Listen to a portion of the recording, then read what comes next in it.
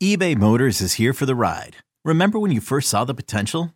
And then through some elbow grease, fresh installs, and a whole lot of love, you transformed 100,000 miles and a body full of rust into a drive that's all your own. Look to your left. Look to your right. It's official. No one's got a ride like this. There's nothing else that sounds like, feels like, or looks like the set of wheels in your garage. With over 122 million parts, you can make sure your number one ride or die stays running smoothly. So there's no limit to how far you can take it. Brake kits, turbochargers, engines, exhaust kits, roof racks, LED headlights, bumpers, whatever your baby needs, eBay Motors has it. And with eBay Guaranteed Fit, it's guaranteed to fit your ride the first time, every time, or your money back. Plus at these prices, well, you're burning rubber, not cash. Keep your ride or die alive at ebaymotors.com. Eligible items only. Exclusions apply. This episode is brought to you by Progressive Insurance. Whether you love true crime or comedy, celebrity interviews or news, you call the shots on what's in your podcast queue. And guess what? Now you can call them on your auto insurance too with the Name Your Price tool from Progressive. It works just the way it sounds. You tell Progressive how much you want to pay for car insurance, and they'll show you coverage options that fit your budget. Get your quote today at Progressive.com to join the over 28 million drivers who trust Progressive. Progressive Casualty Insurance Company and Affiliates. Price and coverage match limited by state law. It's only a kick, a jump, a block. It's only a serve. It's only a tackle, a run. It's only for the fans. After all, it's only pressure. You got this. Adidas.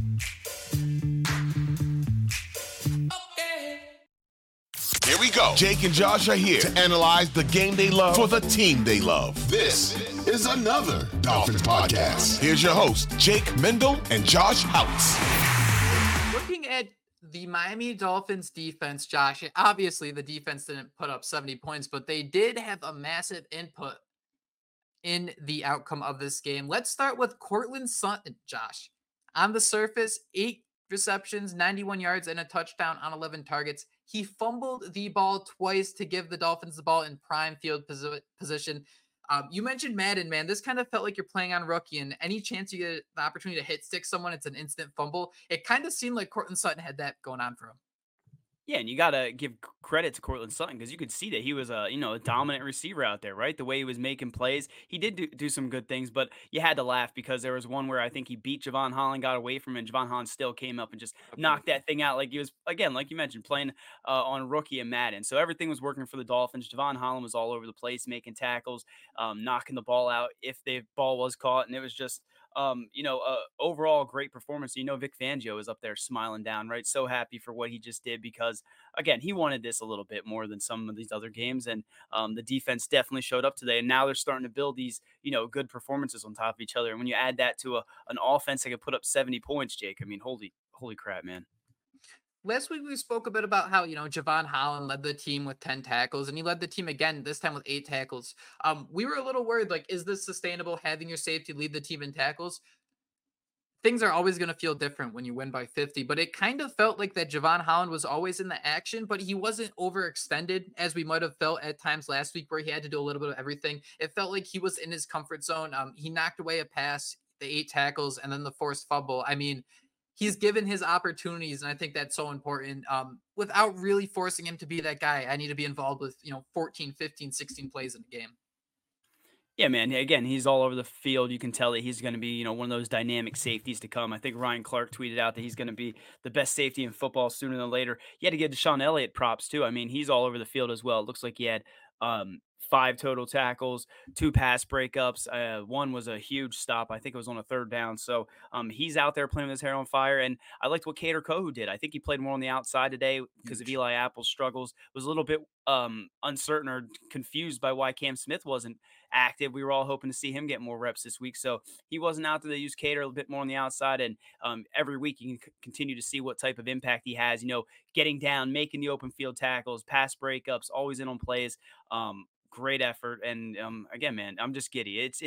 We're sitting here fanboying, but that's what we're gonna do after a game when you win by 50 points, right? Fanboying over every aspect. I would have liked to see a little bit more out of the pass rush, though. I wanted to see Jalen Phillips get, one, maybe Bradley Chubb knock a ball out or get a sack or two. Still want to see more than, almost those pressures and things like that. But again, that's nitpicking. Russell Wilson was hit 12 times, and it felt like the defense was just missing that slightly extra gear needed to hit him before the ball was thrown.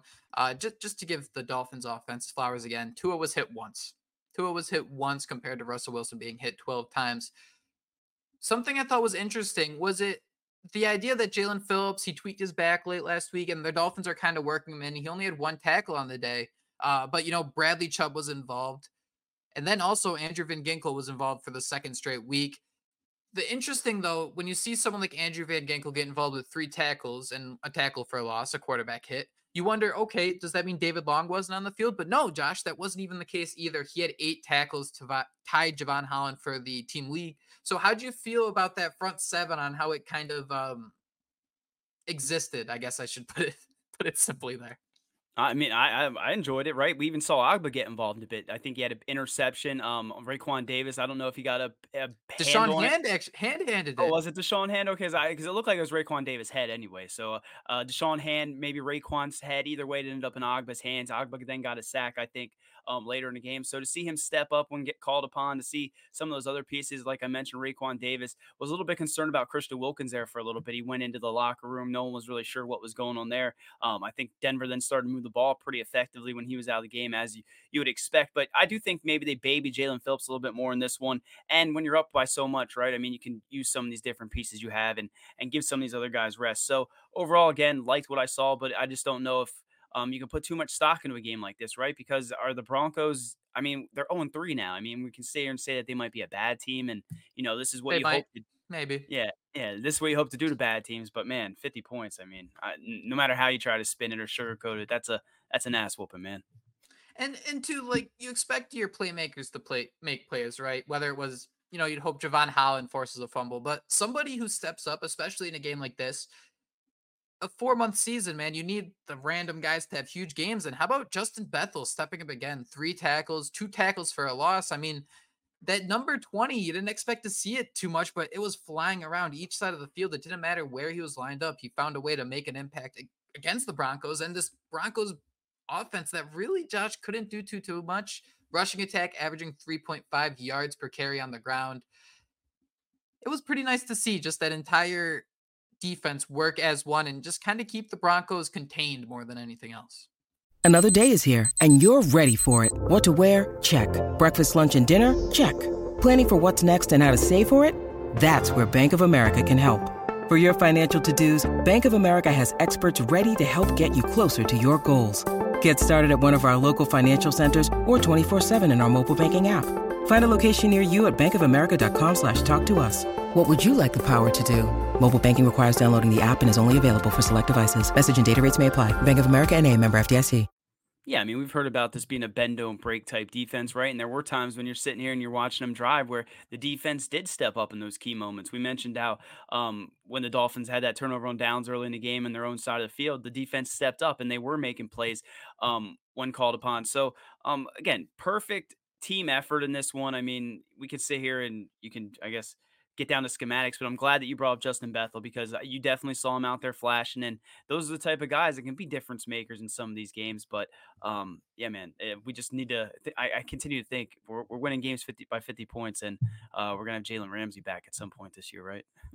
What a nice added bonus to that, too. I mean, just knowing that you have that coming back. Speaking about the secondary, just a little bit longer. I mean, Xavier Howard gave up a touchdown there in the back corner. I wouldn't necessarily say he had a bad game, but we're getting to the point he had the interception against Mac Jones, Josh. But I'm kind of starting to feel like we want to see a little more from Xavier Howard. Yes, no doubting his career, how awesome he's been. But looking at his contract and his role on the field, especially with Jalen Ramsey being out, you kind of hope he'd do a little bit more and have maybe a 1 or 2 more stamp plays where he can really dictate the momentum.